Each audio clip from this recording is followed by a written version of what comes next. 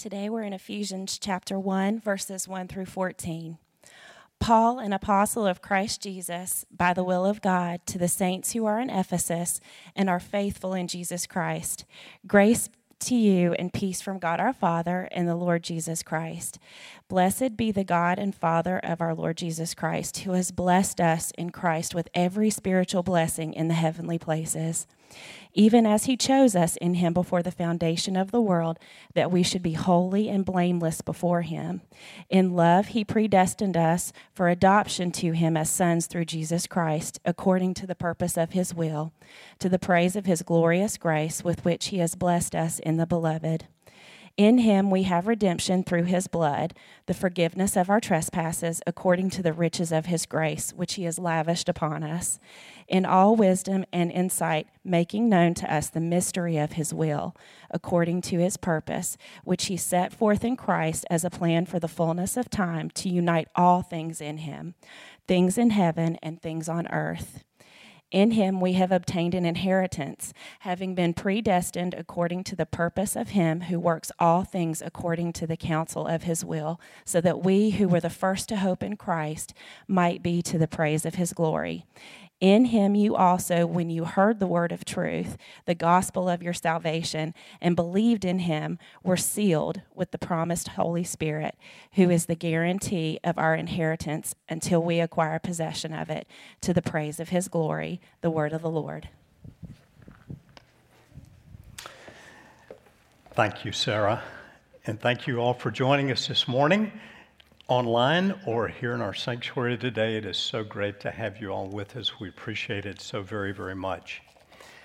Well, we are just about 3/4 of the way through the year 2020. What a year it's been, huh? In the midst of all that's been happening this year, economic issues of race and justice and other things, there's something that we haven't spoken much about here on Sunday morning, and that has to do with the mental health effects of this pandemic. Last week, in an article in the Raleigh News and Observer titled "Pandemic Takes a Toll on Mental Health," I read these words, and I think you'll see them on the screen. More than a third of Americans reported having symptoms of anxiety or depression, according to an online survey done by the U.S. Census Bureau and the National Center for Health Statistics. Now, that compares to about 11% in the first half of 2019. Article went on to say, meanwhile, a survey of more than 5,400 adults in June found that 41% said they've struggled with a mental or behavioral health problem since April, including anxiety, depression, and increased use of drugs or alcohol to deal with emotional issues. Both surveys found symptoms were most prevalent in young adults and decreased with age.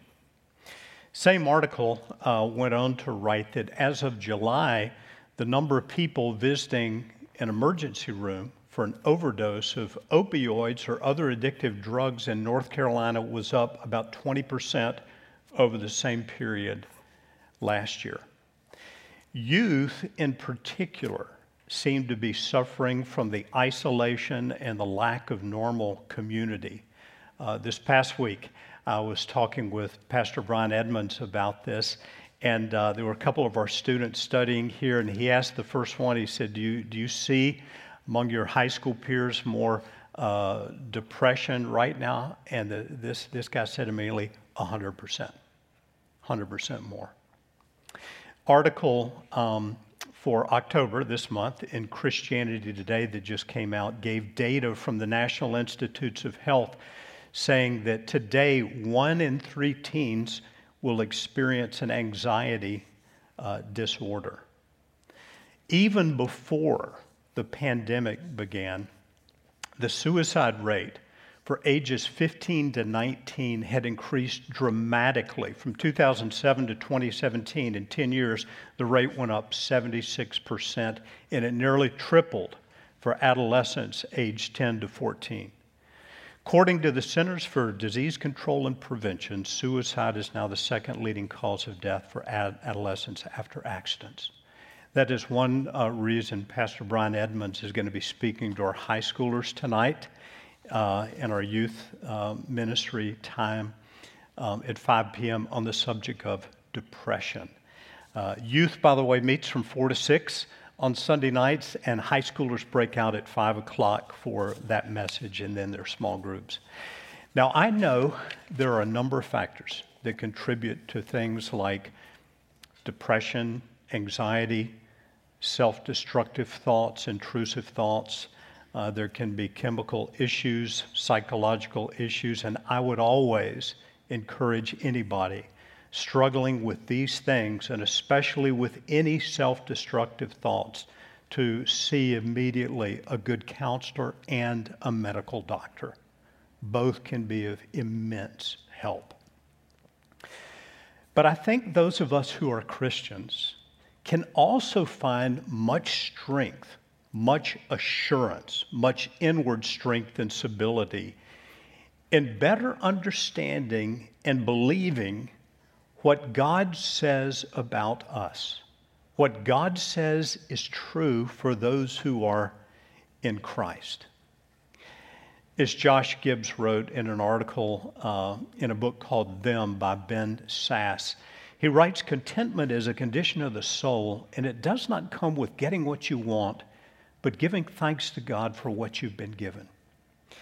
And I think we Christians could do a better job of learning what we have been given in Christ.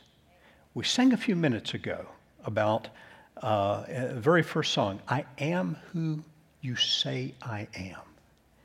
And that's very true. I'd like to look at that this morning, but first would you join me as we pray again? Father, we come again today in the name of our Lord Jesus Christ. And Father, I know that amongst your people today, watching online with us here, there are those who are feeling the effects of the pandemic. There are those who are struggling deeply with anxiety, with depression, some perhaps with self-destructive thoughts. Would you please, Father, in your great name, send your healing power, strengthen faith, strengthen your people with might by your Spirit in their innermost being. Father, I pray for comfort, for strength, for all who need your grace and peace today. And I pray this morning for your people, the prayer of the Apostle Paul found in Ephesians chapter 1, that the God of our Lord Jesus Christ, the Father of glory, may give you a spirit of wisdom and revelation in the knowledge of him, having the eyes of your hearts enlightened, that you may know what is the hope to which he's called you, what are the riches of his glorious inheritance in the saints, and what is the immeasurable greatness of his power toward us who believe, according to the working of his great might that he worked in Christ when he raised him from the dead. Father, would you open our eyes to see these things? Do a great work in us by your Spirit today, we ask. In the name of Jesus. Amen. We are continuing today with our series that we've called One Story. We're looking through the whole Bible this year, from Genesis to Revelation. And we've been through the Old Testament. We've been through the 4 Gospels and the book of Acts in the New Testament. We're now looking at the letters of the New Testament. In particular, for a few weeks here, the letters by the Apostle Paul. And today we're looking at the book of Ephesians. This book is so filled with spiritual wealth. I think if I had to use one word to describe the book of Ephesians, it would be the word rich. Rich in spiritual truth, spiritual reality about what God has done for those of us who have embraced the salvation provided by Jesus Christ. The Apostle Paul wrote this letter when he was under house arrest in Rome. In fact, he says of himself in chapter 6 of Ephesians, he refers to himself as an ambassador in chains. So here's Paul writing this letter. He's got chains on his wrists and on his ankles. and he's writing to us about our spiritual richness as believers in Christ. We're going to focus on that this morning, who we are in Christ. But before we talk about who we are, I think it's important to read what the Apostle Paul says about who we were, who I was before coming to Jesus. What does he say about that? Well, first of all, he says, before I embraced the salvation of Jesus, and it's true of every one of us, I was dead in sins.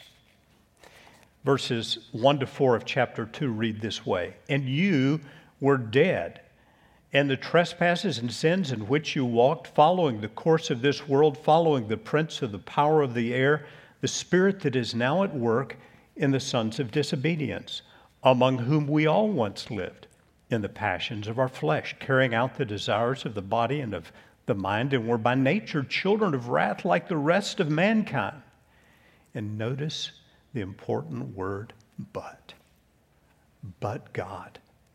But God, being rich in mercy because of the great love with which he loved us, God intervened. In other words, before recognizing my sin and coming to faith in Jesus for his forgiveness and his salvation, I wasn't just unfulfilled or empty or confused or wandering or even just a not so good guy. Spiritually, I was dead. That's a pretty hopeless state. But note again the key word, but God. When we were in that state, God, by his power, intervened. And why did he intervene? Because of his great love. Who I was dead. And furthermore, Paul writes, I was separated from Christ. He goes on to write these words in chapter 2, verses 12 and 13. Remember that at that time you were separated from Christ, alienated from the commonwealth of Israel, and strangers from the covenants of promise, having no hope and without God in the world. That is a pretty hopeless place to be, without God in the world. But now, and there's that word but again, God changes things. God chooses to intervene, to break into history. But now in Christ Jesus, you who once were far off have been brought near by the blood of Christ. He goes on to say you're now fellow citizens with the saints, you're members of the household of God. God has done this for you if you've embraced the salvation that Jesus provided in his dying on the cross. Now, our salvation is all about but God. What God has done. He broke in. He did it. He intervened. Jesus broke into our world to save us. And now we're going to look at what Paul really majors on in the first chapter of the book of Ephesians. And that is the new identity that you and I have if we are in Christ.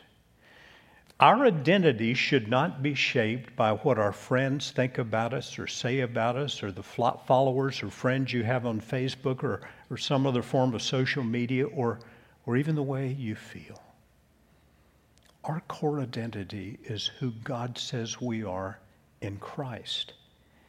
Because of what Jesus has done for us, because God in his great love broke into history and did what he has done, brought us out of spiritual death, made us members of the household of God, 10 things are true that I'd like to consider this morning.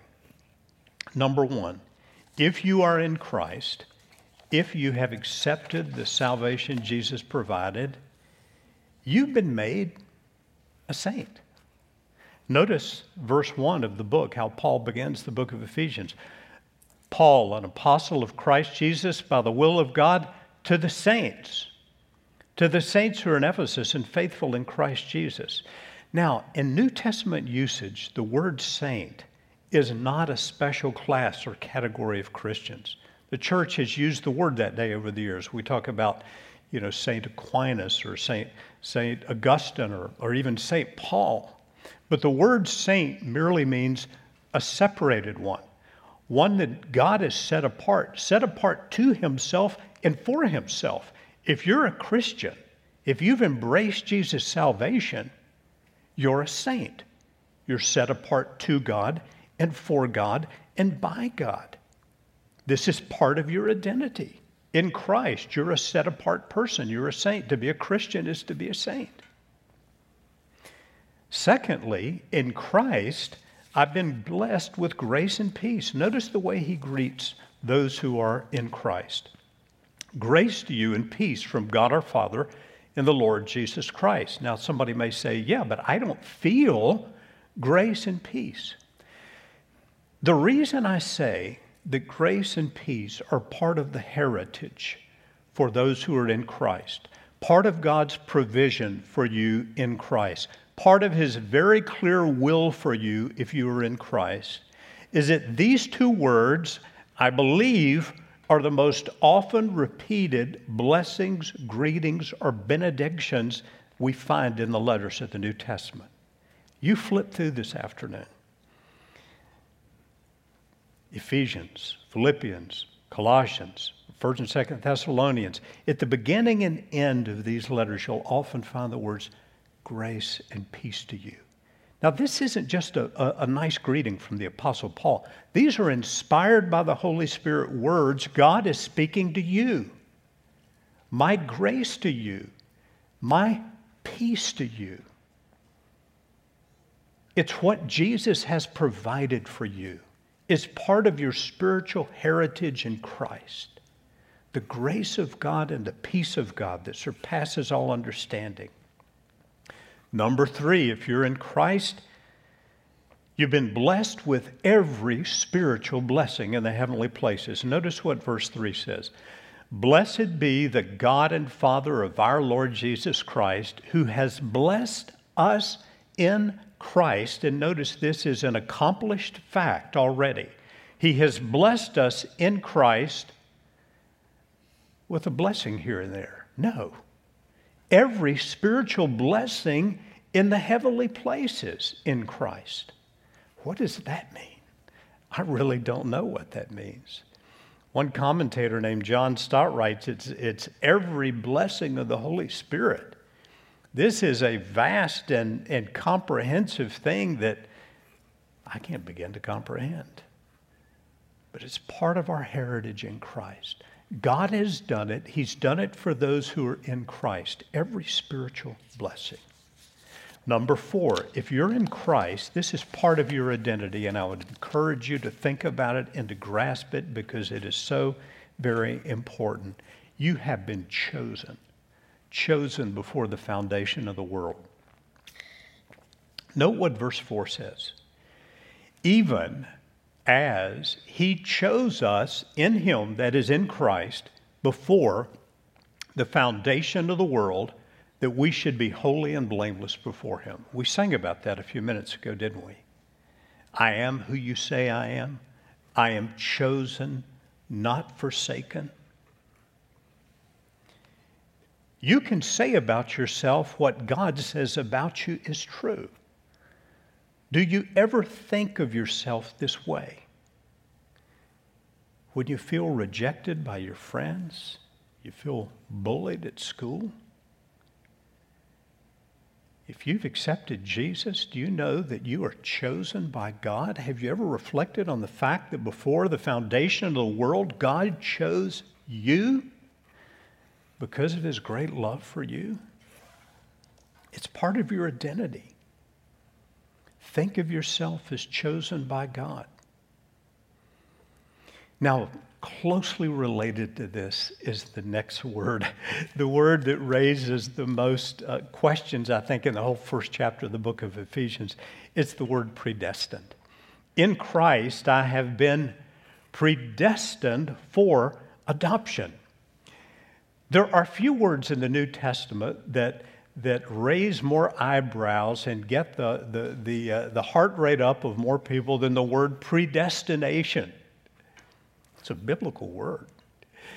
I have to chuckle about this. I don't think he'd mind me sharing this at all because this is a friend and leader in our church. But I remember someone who was visiting our church years ago for the very first time. I was walking in the back after the message, and we met for the very first time. And he asked me, does this church believe in predestination? And I had the very distinct feeling that if I said yes, that might not be considered the best thing in the world. And I don't remember what I said to him. I think I said something like, we believe everything the Bible teaches. And I just encourage you to come for a little while and see if you think we are teaching God's Word, the Bible, and doing it faithfully. And the reason I chuckle now is he's an elder in our church today and a good friend and somebody I like and admire a whole lot. Now, the word predestined, if we look it up in the Greek and compare it with different English translations, here's what it really means. Predestined. That's exactly what it means. Exactly what it means. It means to decide beforehand. Now, I think the reason some people struggle with this so much is that it makes us think somehow that God is unfair. Frankly, I'm glad God doesn't make all his decisions on the basis of fairness, because if he did, I would not be a Christian. I would not be saved. I would not be accepted by God because of my sins. Someone will raise this question, but yes, don't we have a responsibility to repent and decide to accept God's salvation? Yes, we do. Absolutely we do. That is crystal clear in the Bible. Repent, believe. To all who received him, who believed in his name, he gave the right to become children of God, John writes. Now somebody may ask, well, how do you reconcile that then? God's predestining work and human responsibility. How do you reconcile that if they're both taught in the Bible? I don't know. Someone once said, I don't try to reconcile friends. Two sides of the same coin. Someone shared an illustration with me years ago that went something like this. They said, when we approach heaven, it'll be as if there's a gigantic gate. And as we're coming toward heaven, we'll read the words on that gate. Whosoever will, let him come. All who call on the name of the Lord will be saved. We walk through the gate. We're in heaven. And we look back at it from the inside and we read the words, chosen before the foundation of the world. Someone may say, well, I don't understand that. Listen, friends, if we understood everything in the mind of God, we'd be dead and we'd be in heaven, because that's the time when we're going to understand. The Apostle Paul himself said, now I see through a glass darkly, but then face to face. Now I know in part, but then I'll know fully, even as I'm fully known.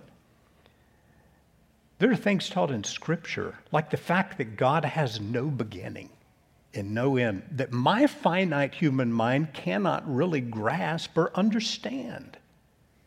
But I accept them as divine truth. Now, back to our point here, predestined for adoption. Having said all that, I think the key word in the sentence is not the word predestined, but rather the noun that follows it, the object of the word for, the word adoption.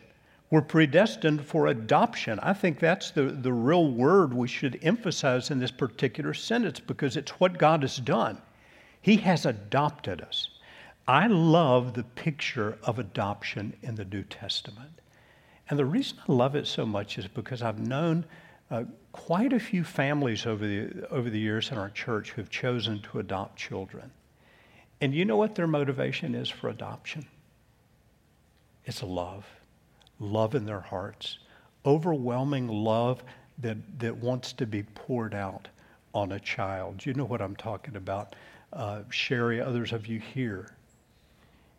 They don't choose to adopt because somehow they know the deservedness of the child they're going to adopt. They adopt because the love they have in their hearts that they've chosen to set upon a child. As we read in Ephesians 1 and verse 5, in love he predestined us for adoption to himself through Jesus Christ, if you could advance that verse, according to the purpose of his will.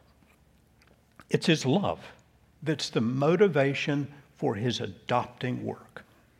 And if you are in Christ, you've been adopted by God, chosen by God. And if you're struggling with depression, anxiety, self-destructive thoughts, again, I urge you, see a counselor, see a medical doctor, but also embrace the reality of what Jesus Christ has done for you, your in Christ identity. Don't let your identity be shaped by what others think of you or what you think others think of you. Your identity is solidly founded on what God says about you, and he says you're chosen, you're adopted. Number 6, in Christ, we've been blessed with his glorious grace. Notice what verse 6 says. To the praise of his glorious grace with which he has blessed us in the beloved. Why has God done what he's done? This chosen from the foundation, predestined for adoption. Why does Paul say God's done all this? It's to the praise of his glorious grace. And he goes on to say, we have been given this grace. We've been blessed with this grace in the beloved. Now, the word beloved is capitalized because it refers to Jesus, in Christ. You're in the beloved if you've accepted Jesus. That's part of who you are. It's part of your identity. And in the beloved, you are a recipient of the glorious grace of God. A great man who was my pastor for many years, Pastor Dick Little, once said that some define grace with a little acrostic: God's riches at Christ's expense. And that is what Ephesians chapter 1 is really all about, isn't it? In Christ, number 7, we've been redeemed and forgiven. Notice what verse 7 says. In him we have redemption through his blood, the forgiveness of our trespasses according to the riches of his grace. The word redeem in its New Testament use conveys the idea of buying someone out of something. As Joseph spoke of at the very beginning of the service, God buying us out of our slavery to sin. That's redemption, redeeming us. And the price of our redemption was not money, something far more precious, the precious blood of Jesus Christ. That was the cost of bringing us out of our sin, bringing us to God. The blood is shed on the cross, the forgiveness of our trespasses. Why? No other reason than this: to the praise of his glorious grace, the riches of his grace. Number 8, in Christ, we've been given the knowledge of his will. God's made known his plan to us. Verses 9 and 10 read this way: making known to us the mystery of his will, according to his purpose, which he set forth in Christ as a plan for the fullness of time to unite all things in him, things in heaven and things on earth. Do you know that all this we're talking about in Ephesians chapter 1, it's all because of Jesus. It's all about Jesus. If you go through the verses that Sarah read for us at the very beginning, this passage we're looking at this afternoon, and you count the references to Christ or Jesus or some pronoun, he or him or his, some reference to Jesus or his work, you will find more references than verses, more than 15, I think. It's all about him. And when you are in him, you are a recipient of all these spiritual blessings and the heavenly places that have been secured for you by Christ, in Christ. Number 9, in Christ I've been given an inheritance. Verse 11 reads, in him we have obtained an inheritance, having been predestined, there's that word again, according to the purpose of him who works all things according to the counsel of his will. What is this inheritance? I don't know. I'm sure it's related to every spiritual blessing in the heavenly places in Christ. I think it is far more than material things. In fact, I don't think it's primarily material at all, because in God's kingdom, the presence of God, the glory of God, the kindness of God, the love of God. Ephesians chapter 2 tells us that God has raised us up and seated us in the heavenly places in Christ so that in the coming ages He might show the immeasurable riches of His grace and His kindness towards us in Christ. In other words, in the ages to come, in heaven, for those who are in Jesus, there will be a continual unfolding, according to the Apostle Paul, the immeasurable riches of His grace in kindness toward us in Christ Jesus. I'll just let that verse speak for itself, because I don't really know what it means, but it has to do with our spiritual inheritance that has been secured for us in Christ. In Him, we have obtained, it's already been settled, accomplished by Jesus, an inheritance. Number 10, related to this, and the guarantee of our inheritance, we have been sealed with the Holy Spirit. Verses 13 to 14 read this way. In Him you also, after you heard the word of truth, the gospel of your salvation, and believed in Him, and by the way, again, it is necessary to have heard the gospel of salvation and have believed in Jesus. And when that happened, you were sealed with the promised Holy Spirit, who is the guarantee of our inheritance until we acquire possession of it to the praise of His glory. The word guarantee, as it's used here, conveys the idea of a down payment, the first taste. Have you ever, if you think of the time in your life when you felt the closest to God, for me, those times have almost always been when I was alone with God, sometimes on a personal prayer retreat.